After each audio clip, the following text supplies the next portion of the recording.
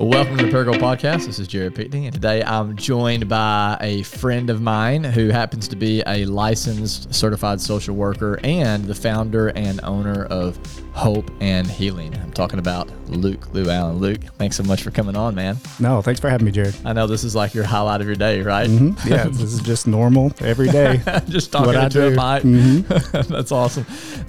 So we met, I believe, at Anytime Fitness. I think we met at the gym. I don't remember who struck up a conversation with who, but over the years, I've enjoyed just deepening our friendship. And so we get a chance to grab some Mexican food. Usually it's Mexican food, right? Los Arcos on Tuesdays. And you've been a great encouragement to me. I've learned a lot from you. I've let you even hook me up to your little machine before. And, you've analyzed me and all that good stuff. And so I really look forward to having you on, because I know that, there's an opportunity for you to even be able to help others by sharing some of the things that you've learned along the way. So I want to just kind of start here, Luke. You know, we've heard people talk about kind of this mental health crisis that seems to be growing in our country. And I'm just curious, from your perspective, does that seem to be the case? Like, is that blown out of proportion? Like, does there seem to be a mental health crisis that is growing in our country right now? And if so, like, maybe what do you think the cause of that is? I don't think that anyone would argue that we do have a mental health crisis. And in the mental health world, there's less therapists than there are patients, so we're kind of underserved in this area. And the cause, I guess we could debate it. Obviously, the crisis, the COVID situation and the lockdowns have influenced that, but we really don't know how exactly, or at least I don't.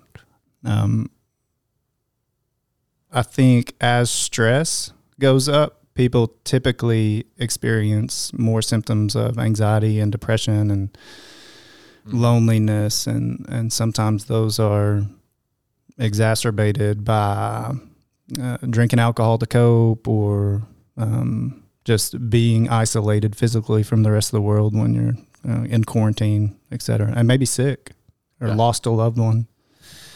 Yeah, 100%. So you would say loneliness, from your perspective, it definitely doesn't help. It hurts. Even if you've already got any sort of underlying issues already, you've got some stress in your life, you get isolated, it's typically not going to make things better. And I think that's what we've seen in the counseling world. So, like, people that have never sought out mental health treatment are coming and making referrals and trying to get help. Yeah, well, that's good. I know that y'all work a lot with people who've experienced trauma in their life. And I tend to believe everybody has experienced trauma in some way, shape, or form. But I don't think most people believe that. Like, at least from my experience, like, usually when I'm talking with someone, they're like, oh, well, I know those people have experienced trauma, but I've lived a pretty good life. I don't think I actually have had trauma. But I've heard, it's been helpful for me, the difference between like big T trauma and little T trauma. But like, would you say that from your experience, most people have experienced trauma? Or I guess I'll even back up and say, from your definition, like, what is trauma? And from your experiences, has most people experienced it on some level or another? Yeah, I think I would be on the camp that most people have some type of excessive stress. And so, like, if we're defining trauma as in like PTSD and the experience of a life-threatening, or like if you experience death or rape, or that's like big T trauma. That's big T trauma, and it's typically associated with one like event that triggers this cascade of depression, anxiety, hypervigilance, re-experiencing that with nightmares or dissociation, et cetera. So, like, I think that might not be as common as what most people think. What people assume when you ask them, have you experienced trauma? They think about the big stuff. They think of that. I think when you're looking at neglect as trauma, or an alcoholic parent as trauma, or a friend that was sexually assaulted, and you've experienced some of those symptoms via some kind of empathy response. Maybe you moved to a different state and started a new job, and you got fired, and things that didn't go. Like, all these environmental stressors that exceed our ability to cope with it, and it's just too much, and we start having symptoms of anxiety and depression, excessive loneliness, suicidal thoughts, anger, irritability. I think if it exceeds your ability to just naturally cope with it, and I think that would be some type of traumatic experience. So talk to me about that. Like when you said exceed your ability to cope with it, like what do you mean exactly by that? Some people are more resilient than other people, and so we could experience, let's say you and I experienced the same thing, and 6 weeks later I'm having some really exacerbated anxiety, panic attacks. I don't want to leave the house, and I'm fearful of something like that happening again. I'm not present. I'm not able to focus on work. My relationships are struggling, irritable. So you see me not doing well in multiple settings, and you are doing fine. It didn't disturb you at all. We experienced the same thing, but for some reason you have been able to cope with it naturally, just because of your natural. Not even sure why that is. I don't know if anyone knows that. And not to say that I wouldn't be resilient, right? Because there are a lot of ways that I am resilient, but for some reason that experience at that time of my life was too much for my brain to handle. And so it has led me down a road of like fight or flight. So what exactly, fight or flight for sure, like dive into that a little bit, like what happens when someone experiences, like in the brain, behind the scenes, right, what we don't see, like what's going on when a traumatic event happens in someone's life? A pretty complex question that I might not be the best person to ask as far as neurologically, but I'll do my best. And so you're the best one we have on the Paranormal Podcast. Well, there you go. Your brain does have a fight or flight response that is kind of triggered. It's your amygdala, I believe, that it looks for environmental threats. So like if we were like walking down a trail and a bear jumps out, we don't have to think about like, what is that? We're just running or we're grabbing a weapon. It saves time to just respond to that physical threat to our life. Your brain has evolved that way to keep you safe. And so it bypasses all of the neocortex stuff and the logic, reasoning, what our consciousness. So it really is just kind of an impulse or a response. And in situations of trauma, your brain is doing that same thing. So it's not a safe brain. You're not thinking about calculus. You're not safe and secure. You're not able to learn. You're just in this heightened awareness of I'm in danger and I need to get out of danger. Mm-hmm. And you can kind of compare it to this old reptilian brain. So like the pathways in the brain are actually very different with someone that has experience with PTSD or trauma of some sort versus someone that has not, or that have not gone through that recently. And it creates, correct me if I'm wrong, like, because I've heard you talk about this before, like these maps in your brain. Am I using almost the right like language circuit, for that? like a map or a circuitry. And the more those are conditioned, the more likely they are to be like your baseline. So give me an example of that. So like these mental maps, right? Like if you have a traumatic experience, tell me if I'm thinking through this correctly. Mm-hmm. If I have a traumatic experience and we'll just say I was bullied when I was in 6th grade because of I wasn't wearing name brand clothing and somebody made fun of me for it or whatever, and it was a big deal to me. And that moment I experienced hurt, and that moment I experienced shame, I'm embarrassed, I'm lonely. Let's say whether you want to call that little T or big T trauma, I'm not sure. But that creates some sort of a map in my head to where now, if I think of this correctly, this mental map that says, okay, if I don't look a certain way, then I'm going to be rejected. And therefore that can begin kind of set the course for how I live. Is that kind of the way am I thinking through that correctly to where now? Yes, absolutely. I think that you've learned a theme, in your life that you think is true. That's like a core belief.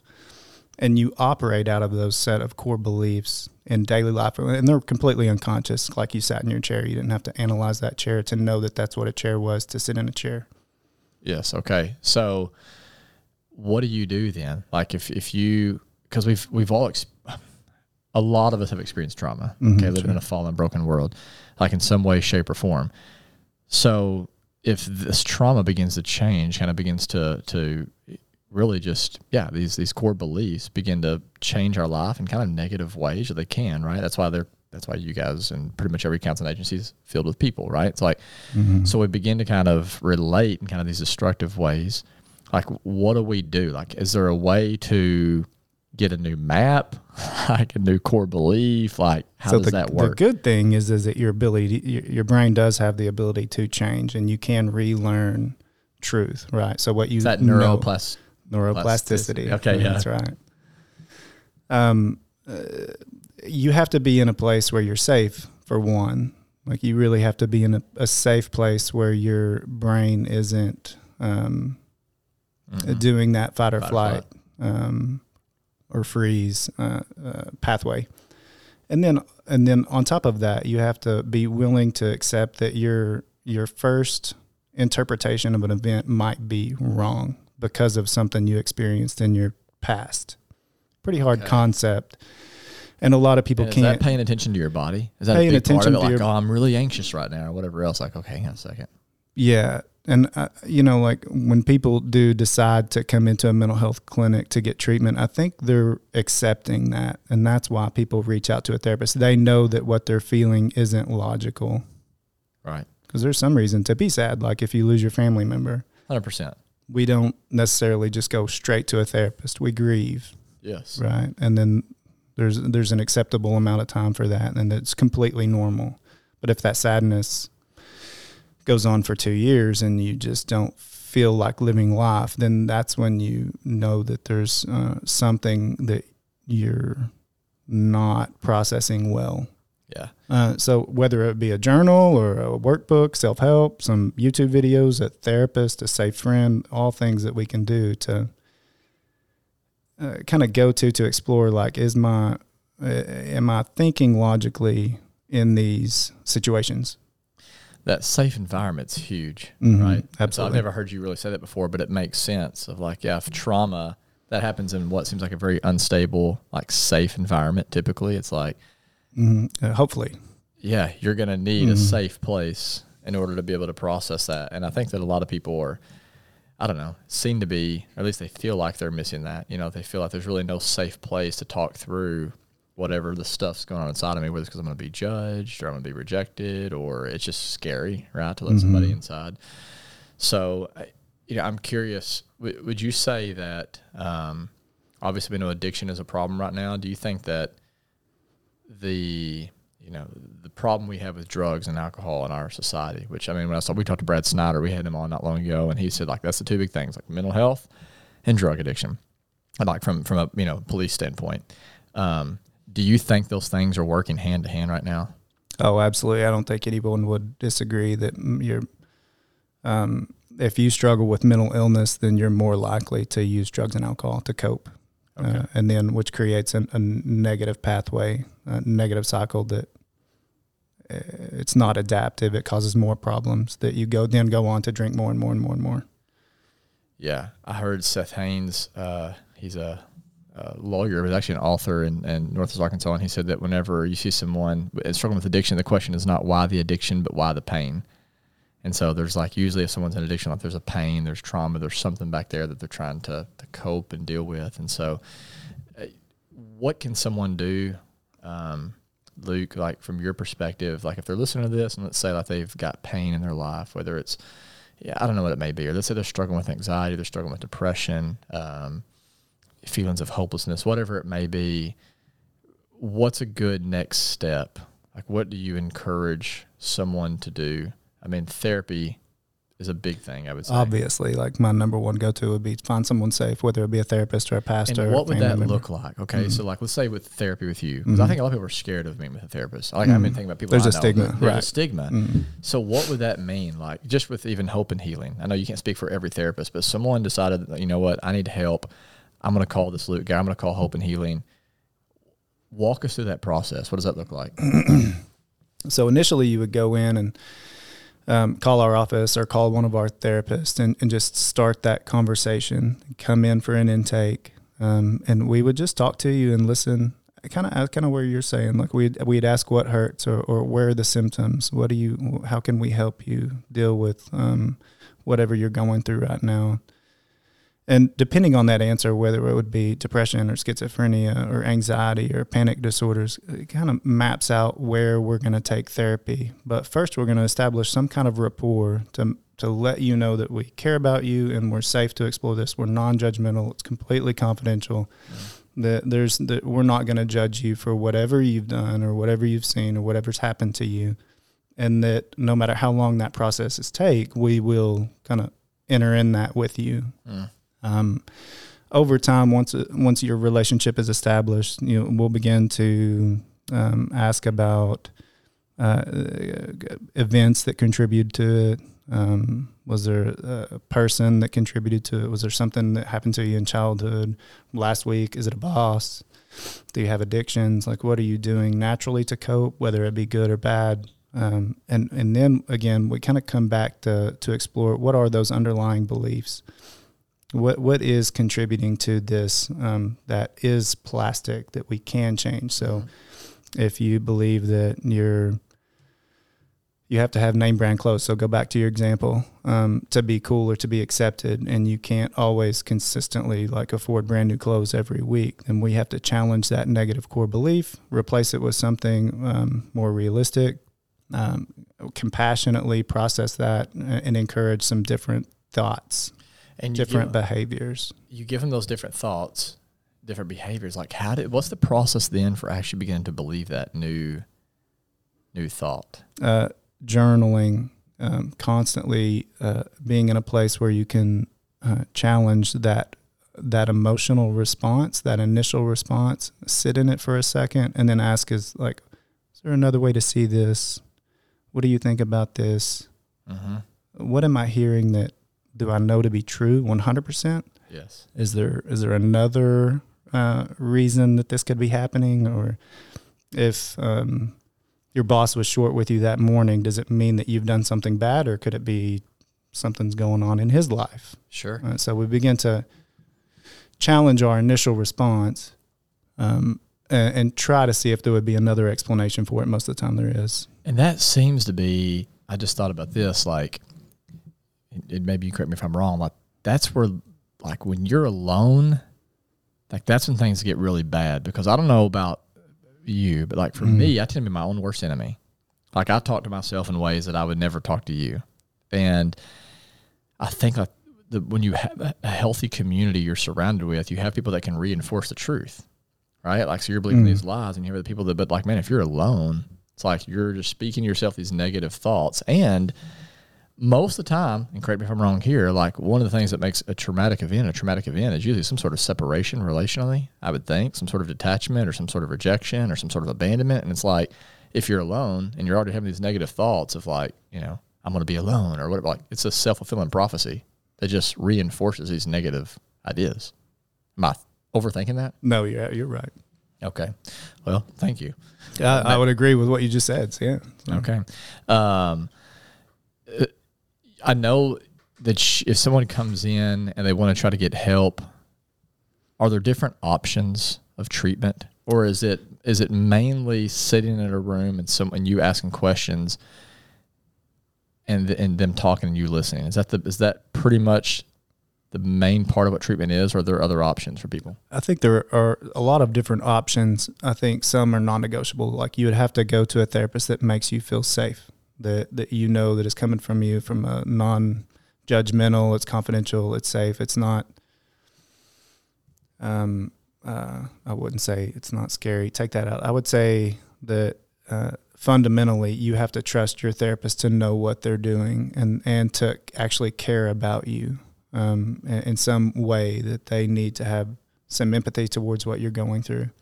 And then there's a lot of different theories that go into psychotherapy, whether it would be like cognitive behavioral therapy, dialectical therapy, dialectical behavioral therapy. There's EMDR, there's cognitive processing therapy. There's a lot of different modalities that kind of drive that map, what you're talking about. So the questions that we will ask you kind of come back to the theory that we learned or the theories that we practice. It's a brain core therapy? That's that part of it, or do you not really use it for trauma so much? We do use that for trauma. So brain core neurofeedback therapy is EEG biofeedback, and what we'll do is we will hook 2 sensors to your brain or to your scalp and record what's going on in there, and then we reward brainwave behavior or brainwave patterns that are more associated with like feeling good and calm and safety and focus. Relaxation. Have I told you about my experience with Luke hooking me up to those sensors, Robert? No, I want to hear. Well, that's good because I was going to tell you anyway. Oh, okay. I'm speaking on behalf of all the listeners. Yeah, I appreciate it. So I went into Luke's office and he hooks me up to these things. He's like, hey, we're going to map your brain and you can figure out like where anxiety is or depression or if there's some sort of trauma or whatever. We don't use it to diagnose, but we do see patterns associated with specific disorders. So he helped us see patterns. Mm-hmm.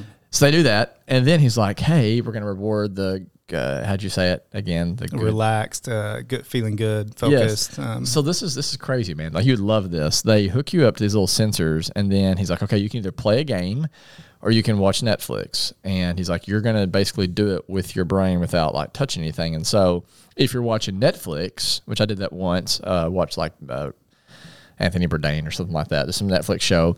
If you're relaxed, the screen will get brighter and louder. You're not touching, no one's touching anything. There's no controller or anything like that. But if you're anxious, like it starts getting darker, and am I thinking of that right? And quieter. Oh, yeah, very similar. And it was very hard. Like I think it was like my screen was almost always dark. So I was like, you know what? Forget that. Like I want to play a game. So he gets me this car, and he's like, okay, if you're relaxed and you're calm, you'll keep the straighter your car will go and the faster it'll go. I'm like, all right, got it. I can do this. I'm competitive enough.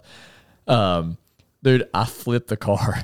It's like, and I asked him, I was like, be honest with me. Have you ever had any other patient or client that's flipped their car? And he's like, I never have. Oh, wow. Still to this day, have not. I would think that the darker the screen gets or the more out of control the car gets, the more anxious you're getting. Yeah.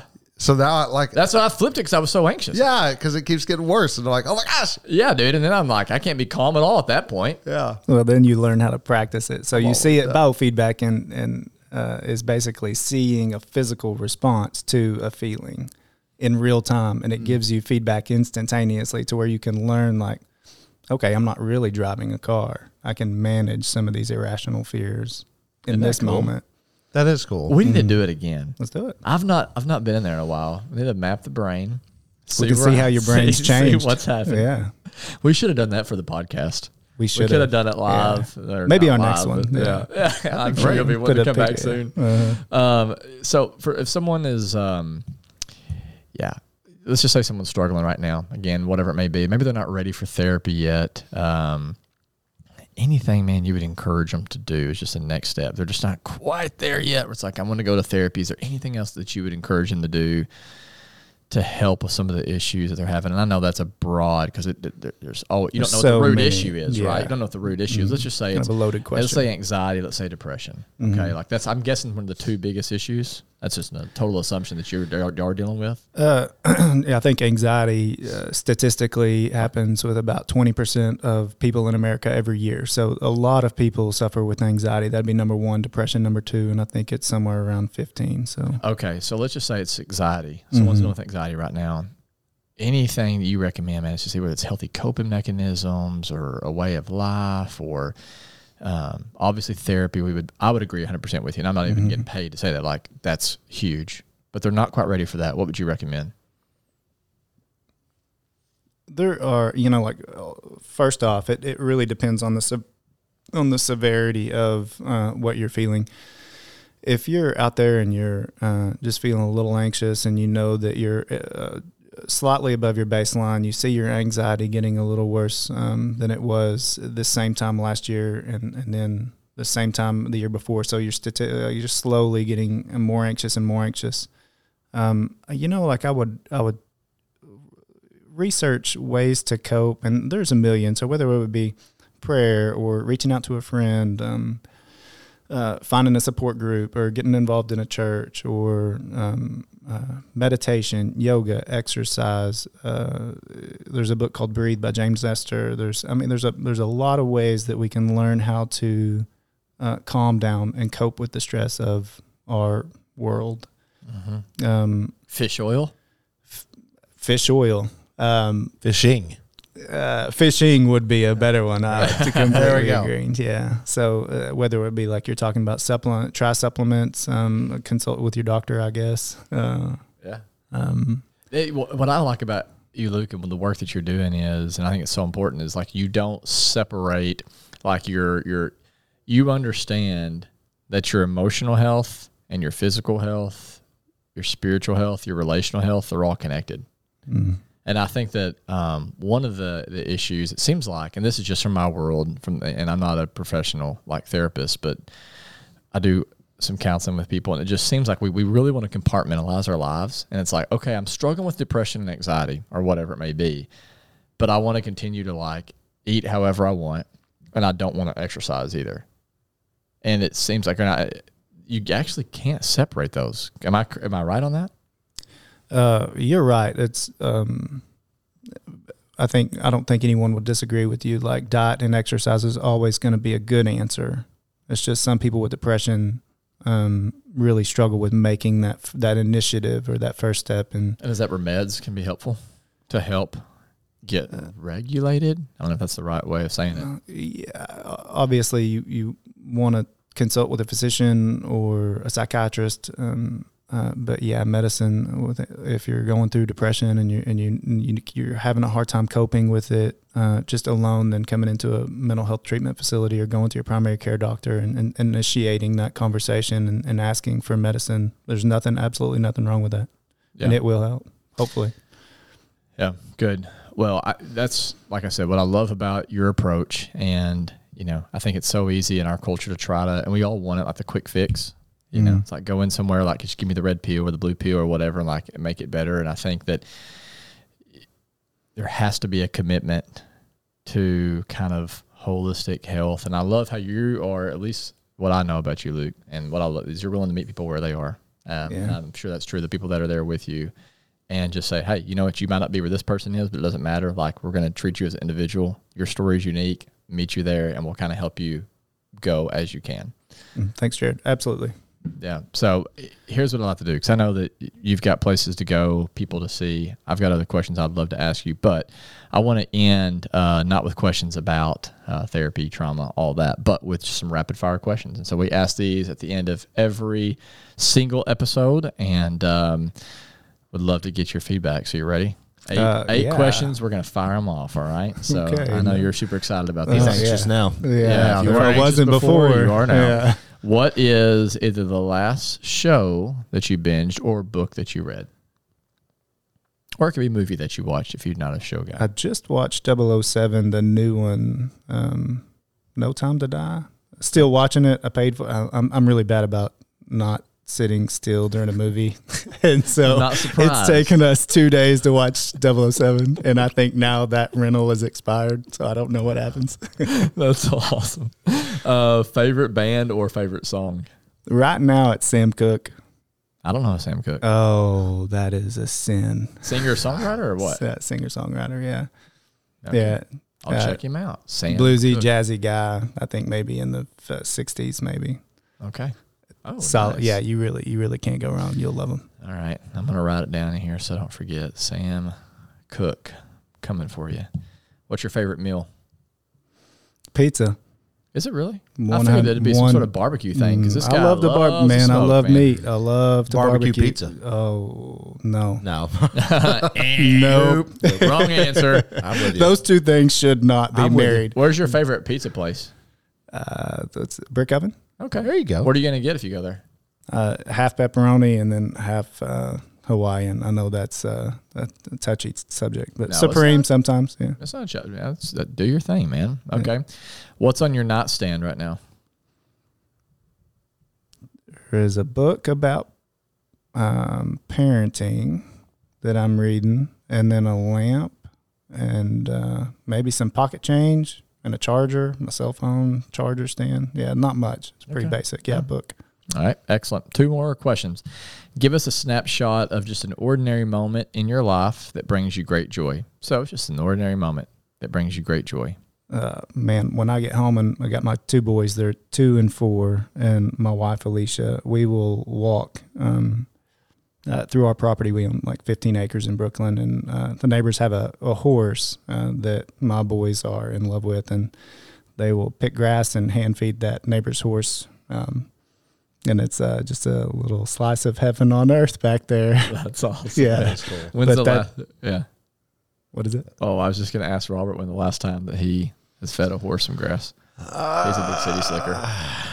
Come over sometime. Hey. Could beat this afternoon. My son wants Ace wants a horse. And we drive to school, and there's this house that he sees that they got a horse in their backyard. I'm like, yeah, well, their backyard's 5 or 10 acres, ours is about 1,000 square feet. It's it'd be a small horse, maybe. Yeah. Poor horse. Shetland pony. There was my neighbor has a Shetland, and it got out last week, and it ended up in our backyard flirting with the neighbor's male horse. And Rowan, my 2-year-old, saw it back there, and he thought that I got him a pony. Oh, so yeah, that was a really sad moment when we had to give the horse back. Speaking of traumatic moments, yeah, right. Hey, maybe we can drive enough clients to your place that you can get a pony. Yeah, that's the goal. Would I get a pony? Not could I afford it, but okay. Sorry. I mean, ask my kids. Yes, we'll get a pony. All right, last question. What is one thing that you are deeply grateful for right now? Right now, like I said, man, like my faith in God will always like kind of drive my reality. And I'm thankful for Jesus, and I'm thankful for my family, and I'm thankful for you. Thanks, brother. Yeah. Thankful for you as well. Genuinely. Yeah. Well, thank you, brother. I appreciate that. And thank you for coming on, because I know that this is not your bag. It's not your, it's not something you love doing, but I really appreciate that you would take the time to be here. I'm so thankful, honored that you would ask me to come on. So thank you for that opportunity. Again. So. And that was Luke Llewellyn. Luke, thanks so much for coming on. I know there's so many good therapists in our city, but Luke is one of my favorite, just because of the relationship we've been able to build. I truly do trust that the work that he's doing and the people who are part of his clinics, and it's very meaningful work. And I've personally known people who have been impacted by just their therapy and the work they're doing. And I've personally been impacted by Luke. And so I've been trying to get him on, man, for about a year, just to come and talk about trauma and emotional health. And he's like, man, I don't want to do that. And so he told me when he left, he's like, I hope you know, like, I did this for you. And he's like, but I hope it helps people. Yeah, I was going to say maybe for you, but I think it's for a lot of people. And I was going to ask him, maybe next time we have him on, I want to ask him about it. But just what is it? I think I know. I have my own answer. But what is it that keeps men especially away from a therapist? Yeah. What do you think it is? Oh, I'm admitting when I walk through those doors, I'm admitting I need help. I'm admitting I'm weak. Yeah. It's been trained out of me from the time I was little. Yeah, right. Don't as soon cry. as you get hit by a ball, right? Yeah. Like, don't rub it. Don't rub it. Just go to first. That's right. Yeah, 100% fall off your bike. Don't cry. You're right. Yeah, that's right. Try it up. So, yeah. Well, hey, if you're still listening, thanks so much for tuning in. If you've not already done so, please go and give us a 5-star rating on iTunes. That will just not only make us feel better about what we're putting out, but really it just helps people find the podcast more quickly. It helps everybody else. Yeah, learn about the incredible people living here. And so you can also check us out. Follow us if you've not already done so. Get on Instagram. You can follow us there, or on Facebook. And then we have a website, paragoldpodcast.com, that you can check out if that interests you at all. So as always, thanks for listening. Until next time.